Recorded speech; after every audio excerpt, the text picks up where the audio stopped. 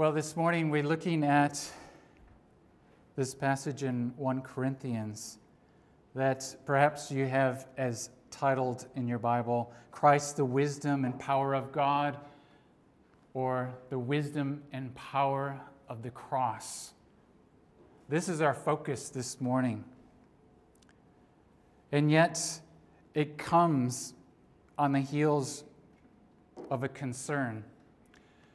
Paul is writing this letter to the church in Corinth. If you were here the last 2 weeks, we have just introduced this book. And Paul is going to be beginning to address a number of concerns and questions that he sees and he's heard about in the church in Corinth. This is significant because he's seeing and hearing things that are concerning. And you might say, what does a church in Corinth so many years ago have to do with us? This is different than what we're experiencing today. We're in a different culture, a different land, and yet we're struggling. I'm struggling with the same kind of things as they. They were struggling with power and prestige, popularity. In fact, Paul is appealing to them, and this is in verse 10 that J.R. shared with us last week. This section starts, this concern starts by Paul appealing to them in verse 10. It says, I appeal to you, brothers, by the name of our Lord Jesus Christ. He starts off by just affirming that Jesus, this man that walked the earth, was part of history, was the long-expected Messiah. He was the Christ. In fact, he is our Lord, the one that we bow down to, the one that is bringing in his kingdom. And yet in verse 10 it continues and says that this is his appeal, that you all agree, that there be no divisions among you, but that you would be united, the same mind and the same judgment. How quickly do we get divided? And verse 11 states this very report. There's quarreling among the brothers. It says in verse 12, what I mean is that each one is saying, I follow Paul, I follow Apollos, I follow Cephas, or I follow Christ. Is Christ divided? Was Paul crucified for you? Or were you baptized in the name of Paul? Here's the concern Paul is hearing. And he begins addressing it in verse 10, and he's actually not going to finish until the end of chapter 4. One of nearly a dozen things that will come up in this letter. But Paul wants it to be clear that Christ didn't come to divide. Christ came to unite us. In fact, this is the appeal that Paul has that should sound a little bit familiar to us. I'm going to include a few passages this morning. Don't feel like you need to turn there, but I thought it appropriate to read a few passages as we go through this morning,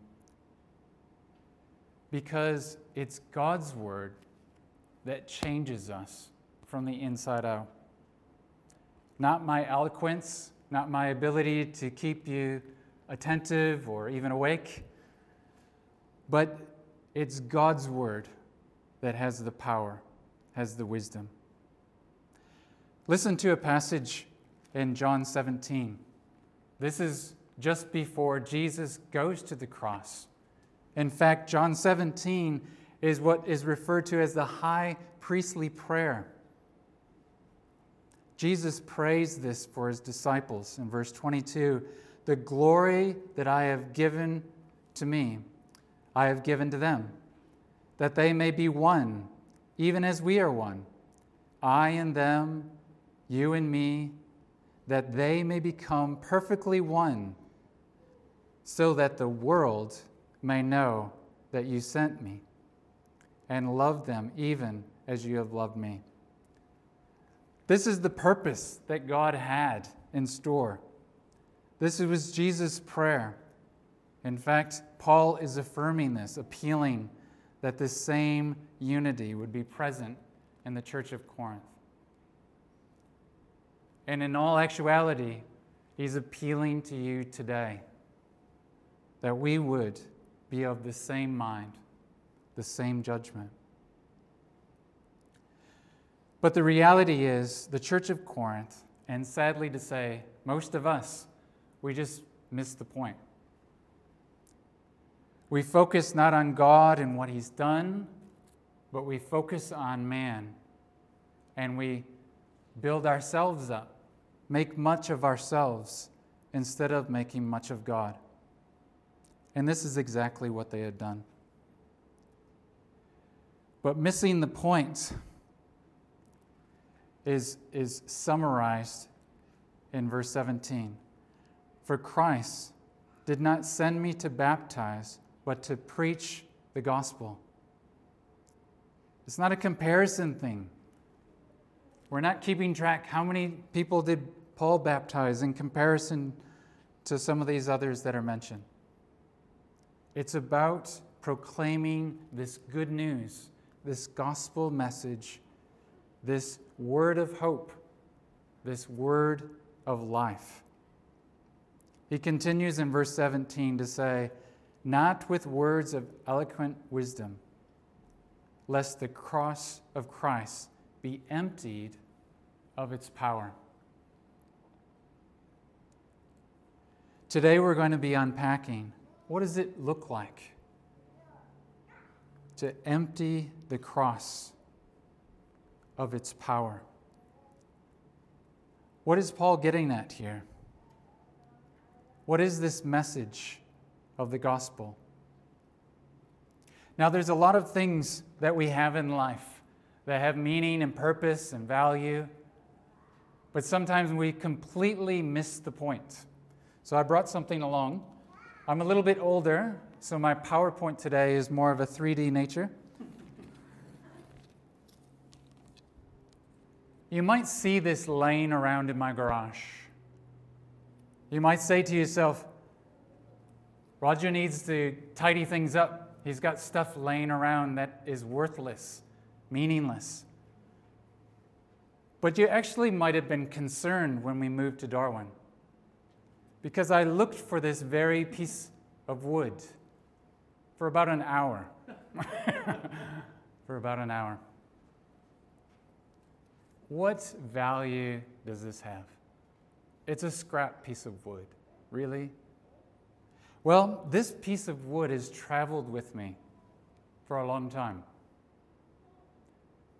I think we've moved at least 3 or 4 times utilizing this. Now, we could sit around and guess, what's the purpose? What's the meaning of this? Why does it have value to this silly guy up front?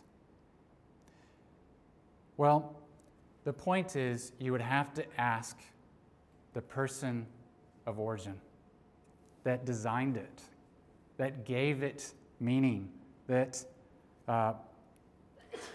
uses it as a tool, and ask him. You would have to say, Roger, what on earth do you use this for? Well, the reality is, I use this every time we move, to put up all of our shelving and to take it all down. Have you ever had that metal shelving that you cut your fingers on, or you try to figure out how you're going to put it together without damaging it? So you need something soft, but you need something hard enough to actually make it move. So we have big shelving in our garage, and it's moved around a lot. And you can see it's been used a lot as a tool for that purpose. But this is just a silly example of how many times we sit around trying to guess the purpose and meaning and value of things. Sadly, we do this with ourselves. We look in the mirror and we say, what gives me value? What gives me meaning and purpose? But we never stop to ask who created us. We never open this book. Many of you may have one of these. We call it the Bible. It's not very big. Well, this one's not because it doesn't have any notes in it. And it doesn't have any notes because I need the print large enough so I can see it. But what we find in here is the wisdom of God. In fact, it starts off in Genesis by telling us God created. In the beginning, God created. In fact, in John 1, it says that the Word, the spoken Word of God, the origin of life, became flesh, dwelt among us. In fact, we've seen His glory on display, but we've seen it as He's been displayed on a piece of wood. It seems ludicrous to see the coming Messiah on a cross. So today we started the service with verse 18. For the word of the cross is folly to those that are perishing. When we look at a long-expected Messiah coming, bringing in His kingdom, rescuing us from our bondage, what is our expectation of this Messiah? Well, the expectations were different, depending on what you were looking for. But to most, it says the word of the cross is folly to those who are perishing. But to us who are being saved, it's the power of God. What is involved in this cross to make the difference between a waste, a shameful capital punishment on a cross, and the forgiveness and salvation of our very souls? What makes this difference in identifying foolishness versus the power of God? Well, verse 19 gives us a start of some clues. So this first little section here is for us to consider this message of the cross. Paul says that wisdom and power is on display in the cross, but first, let's consider this message. It says in verse 19, "For it is written," quoting from Isaiah 29, "I will destroy the wisdom of the wise, and the discernment of the discerning I will thwart." Where is the one who is wise? Where is the scribe? Where is the debater of this age? Has not God made foolish the wisdom of the world? Now, this first point that Paul is making might seem a little bit unusual. But in fact, if you go to Isaiah 29, you'll see that it's in the context of something bigger. Let me read a few verses. It says, and the Lord says, "Because this people draws near with their mouth and honors me with their lips, while their hearts are far from me." It's in the midst of that that the wisdom of the wise perish. The discernment of the discerning shall be hidden. Well, when we look at the cross, when we examine it, and yet we're reliant on our own wisdom, it just appears to us as foolishness. But Isaiah is reminding us that this was part of God's purpose. This was part of his plan. The cross is designed for us to see a different way in which the Savior came. He didn't come as what was expected. It was completely different. And secondly, in verse 21, for since in the wisdom of God, the world did not know God through wisdom, it pleased God through the folly of what we preach to save those who believe. Part of God's plan was to use the foolishness expressed through this gospel to show us that it's nothing of our own wisdom. It's only the power of God. Additionally, in verse 22, he continues by saying, For Jews demand a sign, and Greeks seek wisdom. But we preach Christ crucified, which is a stumbling block to the Jews and folly to the Gentiles. The Jews were expecting a sign. They were expecting the beginning of a kingdom that was going to be on earth. God was going to send a Redeemer, a king, and they had expected him to come in power as one of the other kings that maybe they had observed in history.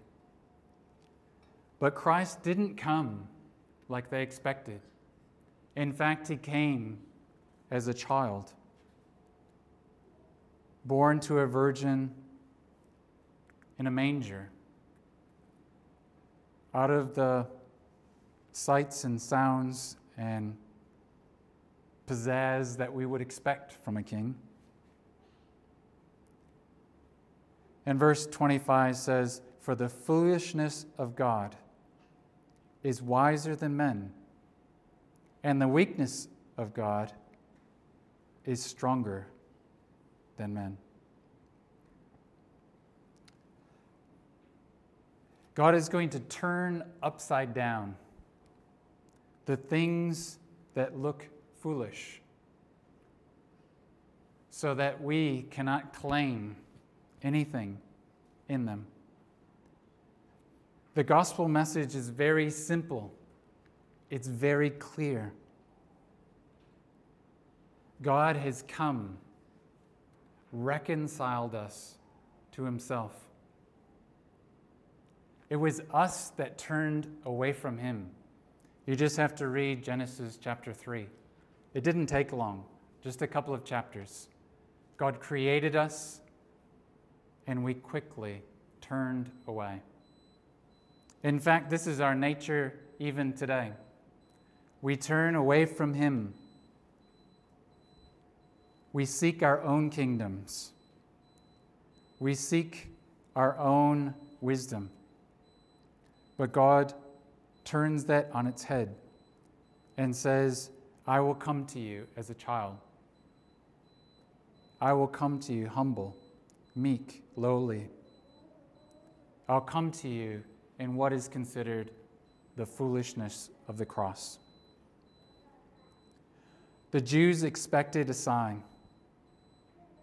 Jesus said to them, You will not see any sign except for Jonah, the sign of Jonah. So the prophet Jonah was in the belly of a whale or a big fish for 3 days, 3 nights. So shall the Son of Man be. This is the sign. that would be given. It was a stumbling block to them. It wasn't what they expected. And to the Greeks, it was just foolishness. It doesn't make any sense to put your faith and trust in a dead Messiah. They couldn't get past the cross. Perhaps even you today are considering and wrestling with this message. Perhaps you expected something else. Perhaps you look at this message today and you just think, how could I believe that? And yet, for those that turn to Christ and are saved through the cross, it is indeed the power of God. I've experienced that myself. I'm not the same as I used to be. The things that I value today, besides this, the things that I value, the things that I put my trust in, the things that give me meaning and purpose are completely different. The power of the cross changes us from the inside out. This is the message of the cross. This is the message of the gospel. God intervened. God laid down his life. But secondly, Paul wants to, starting in verse 26, have us consider those that hear. What about those that hear this message and turn? What about the guy up front that says it's changed his life? Verse 26 says, "For consider your calling, brothers. Not many of you were wise according to the worldly standards. Not many of you were powerful. Not many of you were of noble birth." Well, that's me. It's kind of a funny thing, actually, to recognize often God chooses the unexpected. If you were God, who would you choose? It's interesting because we would base it on a completely different scale, wouldn't we? We would look at those that were most intelligent. We would assemble around us those that were wealthy, the ones that were the kind of the movers and the shakers. Things are going to get done with this team. Who did Jesus choose as his disciples? Fishermen? Have you thought about that? Fishermen. Paul is writing. Paul is unique. Paul has been educated. But Paul recognizes that has actually made it more difficult. Paul was called by the will of God. We are called by the will of God. Consider your calling. Even though not many of us are wise according to worldly standards, not many were powerful, not of noble birth. Verse 27 starts with the words, "But God." But God. It changes everything. Paul writes in a different way than what we were seeing in Luke. In fact, it would be good for you to get to know Paul a bit better, to understand how he writes. In fact, when you look at the New Testament, that latter half of your Bible, there's 27 books in the New Testament. How many does Paul write? Quite a few. Maybe there's a little debate in there, but I would say probably 13, as far as I count. Quite a few, nearly half of them. But also keep in mind that even though a third of the New Testament is written by Paul, he doesn't write the most words. So as you get to know Paul, I would encourage you to also get to know someone else. Who wrote the most words in the New Testament? Any guess?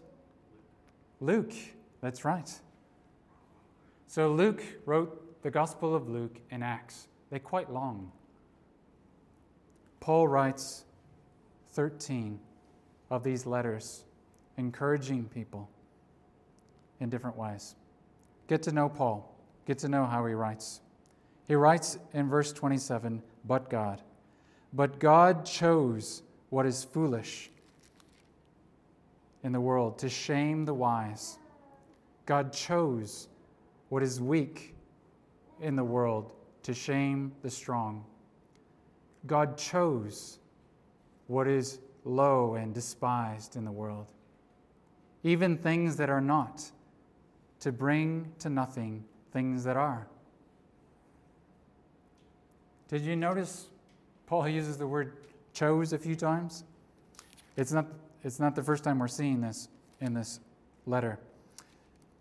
We've been chosen by God for a different purpose. God chooses the weak things in this world to make them strong. Those that are despised. God has a different plan, a different purpose than what we would have chosen. But he chooses that, verse 29, so that no human being might boast in the presence of God. What we are highlighting today, what we hope to highlight every week, is the God of this book. This is where we find true wisdom. This is where we find true power to change. And verse 30 says, because of him, there's a result. When we're chosen by God, because of him, you are in Christ Jesus. What does it mean to be in Christ? What does it mean to be counted as a child of God? What does it mean to be adopted into his family? Well, Paul says, and because of him, you are in Christ Jesus, who became to us wisdom from God. But not only wisdom, righteousness. The righteousness that Christ lived out through Jesus until his death on the cross. A perfect life. That life died on the cross in our place. He took upon himself on the cross our sin, our guilt, and exchanged to us righteousness. When God looks down on us, those that he chooses, those that he has changed from the inside out, God sees righteousness because of Christ. It continues to say, and sanctification, another big word. He makes us holy, not because of our works. In fact, Paul would say they're just a bunch of filthy rags, our works, our attempts of meriting God's favor. But because of Christ's work on the cross, he's made us right with God. He's made us holy, sanctifying us. But he continues to sanctify us as we struggle. Like we talked a little bit last week about this wrestle that's inside of us. We're new, we're changed. We're part of the family of God, and yet we struggle. We still want to do our own thing. There's this battle going on in our life. But God, in His grace, through Christ, is continuing to make us holy, to sanctify us. And redemption. We have been redeemed because of Christ's work on the cross. We've been set free from the bondage of sin. We've been made and brought in to the family of God. Verse 31 starts with, so that. So here's the result. What is the result of being in Christ? As it is written, let the one who boasts, boast in the Lord. Paul is quoting Jeremiah chapter 9. Jeremiah says, thus says the Lord, let not the wise man boast in his wisdom. Let not the mighty man boast in his might. Let not the rich man boast in his riches. But let him who boasts, boast in this, that he understands and knows me, that I am the Lord. He practices steadfast love, justice, and righteousness in the earth. For in these things I delight, declares the Lord. This is where we find our boast. This is where we make much of God. Not much of ourselves, much of God. This is the response that this message of hope is intending. This message of the cross. But thirdly, not only do we need to consider the message, consider those who hear, but lastly, we need to consider those who proclaim. What is it like for us to go from here into our week and proclaim this message? What is it like? Well, Paul says in chapter 2, verse 1, and I, when I came to you, brothers, did not come proclaiming to you the testimony of God with lofty speech or wisdom. Isn't that one of our big excuses about sharing the gospel? This message of life with those around us in the workplace or that cross our path during the week. If only I knew a better method. If only I knew a better way of sharing the gospel. If I were more confident in the facts.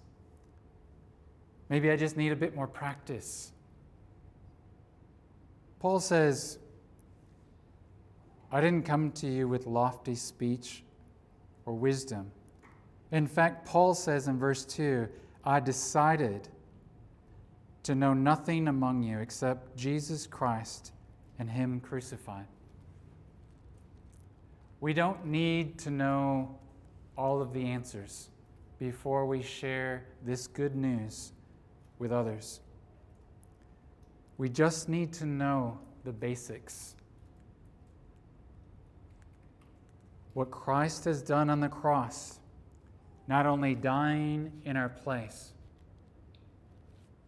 but rising again. Christ has made it possible through His sacrifice on the cross that we can be reunited with the Father through the Son, through the power of the Holy Spirit. It's a simple message. It just requires us, like Moses required those in the wilderness. I don't know if you remember the story of those that were bitten by the snakes, that were grumbling and complaining and getting into mischief. Well, Moses raised up in the midst of that, under God's direction, a pole, a serpent, a bronze serpent. And what was required to be healed? Only simply to turn, to look, to believe. The gospel message is not that complicated, but it's incredibly hard to believe. In fact, I'll dare to say it's impossible unless God intervenes, opens our eyes, helps us to see. Only God changes our heart of stone into a heart of flesh. So when we go, we don't need lofty speech. In fact, we don't need a lot of wisdom. Keep it simple, says Paul. And as I was with you, verse 3, in weakness and in fear and in trembling. Paul had a posture, a weight, a stewardship of this gospel. He recognized there was nothing he could say to convince you. He was completely reliant on the Holy Spirit speaking through him. That's important when we share this good news, when we live it out. That people would hear the truth, the spoken word. We need to open our mouths. But may we approach sharing the gospel in a posture of prayer and dependence on God. In fact, that's what God is looking for. He's looking for that kind of posture. Do you remember in the New Testament there's a story that is shared about a Pharisee that comes into the temple, saying his prayers and noticing a tax collector on the other side, saying, "I'm so glad I'm not like him." And he lists out a whole bunch of things that he does that are good, but he believes are meriting his salvation. But there is the tax collector, beating his chest, crying out to God for salvation. That's what God is looking for. He's looking for us to cry out for help, to turn to him. So verse 4 says, "And my speech and my message were not in plausible words of wisdom, but in fact in demonstration of the Spirit and of power." It's a demonstration, seeing God at work. I reckon it's probably one of the most compelling reasons for me to want to share the good news, the gospel. Do you realize when you see and you come alongside of someone who has no hope, who can see no purpose in another day, and you offer words of life, they see it, they embrace it, and their life is changed. You see firsthand a miracle of God. This is the demonstration of the power, the Spirit of God. What kind of result would that have on your life? Verse 5 says, "So that," again, look for these words when Paul writes, "so that your faith might not rest in the wisdom of man, but in the power of God." What had happened to Paul? Why was he so passionate about this message? His life was completely turned upside down. Do you remember Paul? His early life, he was actually called Saul. He was actually leaving Jerusalem and heading out of town with authorization to round up all these people that are proclaiming this funny new teaching. He was going to put them in prison. And yet on the road there was a bright light that knocked him to the ground, and he heard these words, "Saul, Saul, why are you persecuting me?" It was Jesus speaking directly to him. It changed his life. Is Jesus speaking directly to you? Today we need to consider this message. We need to consider, what does it look like to hear, to respond? And as we do, what does it mean to proclaim this good news? Paul, in another book, writes in a small paragraph this impact on his life. What kind of impact does this gospel message, this wisdom and power of the cross, have on Paul? Philippians chapter 3 puts it this way: "But whatever I gain, or I had gained, I count as loss for the sake of Christ." What did Paul gain? He was at the very top of being a Pharisee. He was a Pharisee of Pharisees. He had done everything right. There's a whole list of things ahead of this. He counts it all as rubbish because of the surpassing worth of knowing Christ Jesus, my Lord. Paul saw this Jesus,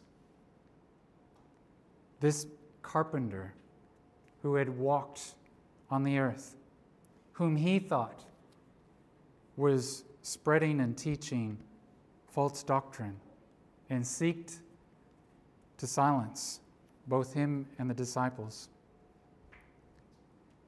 Paul recognized that he was the Messiah. In fact, his Lord. He continues by saying, "For his sake I have suffered the loss of all things.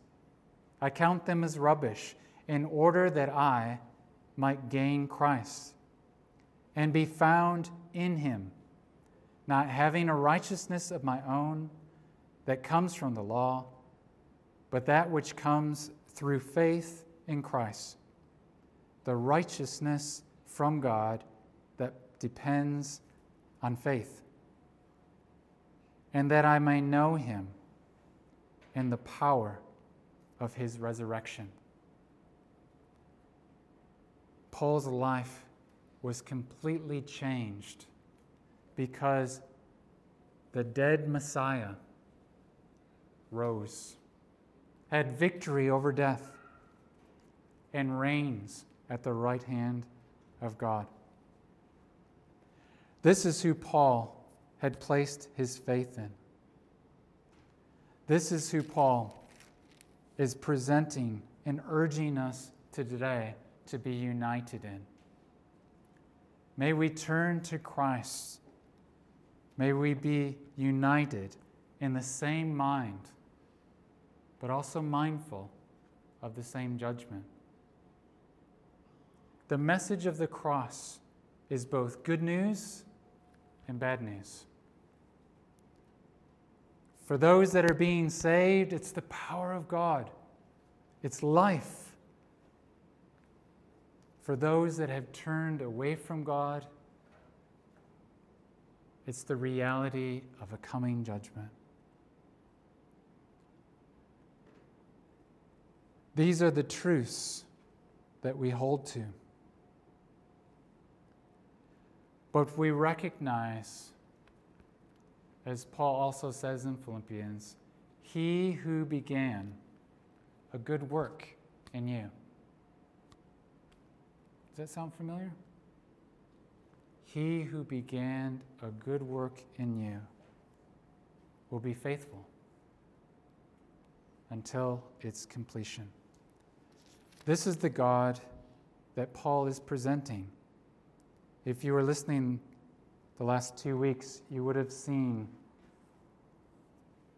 the God who calls, the God who sanctifies, the God of grace, the God who sustains us to the end. God is faithful. May we be faithful to proclaim, to embrace, to see the wisdom, the power in the cross. Let's pray. Lord, again we come this morning to you. We have nowhere else to go. You alone have the words of eternal life. Why so downcast, O my soul? Put your trust in him. O ye who are weary, heavy laden, come to me, and I will give you rest. Lord, you have presented so clearly. We are asking for a miracle. Make this truth, implant it into our hearts so that we will be changed, continue to be changed, more and more like you. That we would be found in Christ. Consider all else as rubbish in comparison to the surpassing power of this message, this hope, this life, this cross, this resurrection. Lord, we believe. Help our unbelief. And we pray this for your ultimate glory. Amen.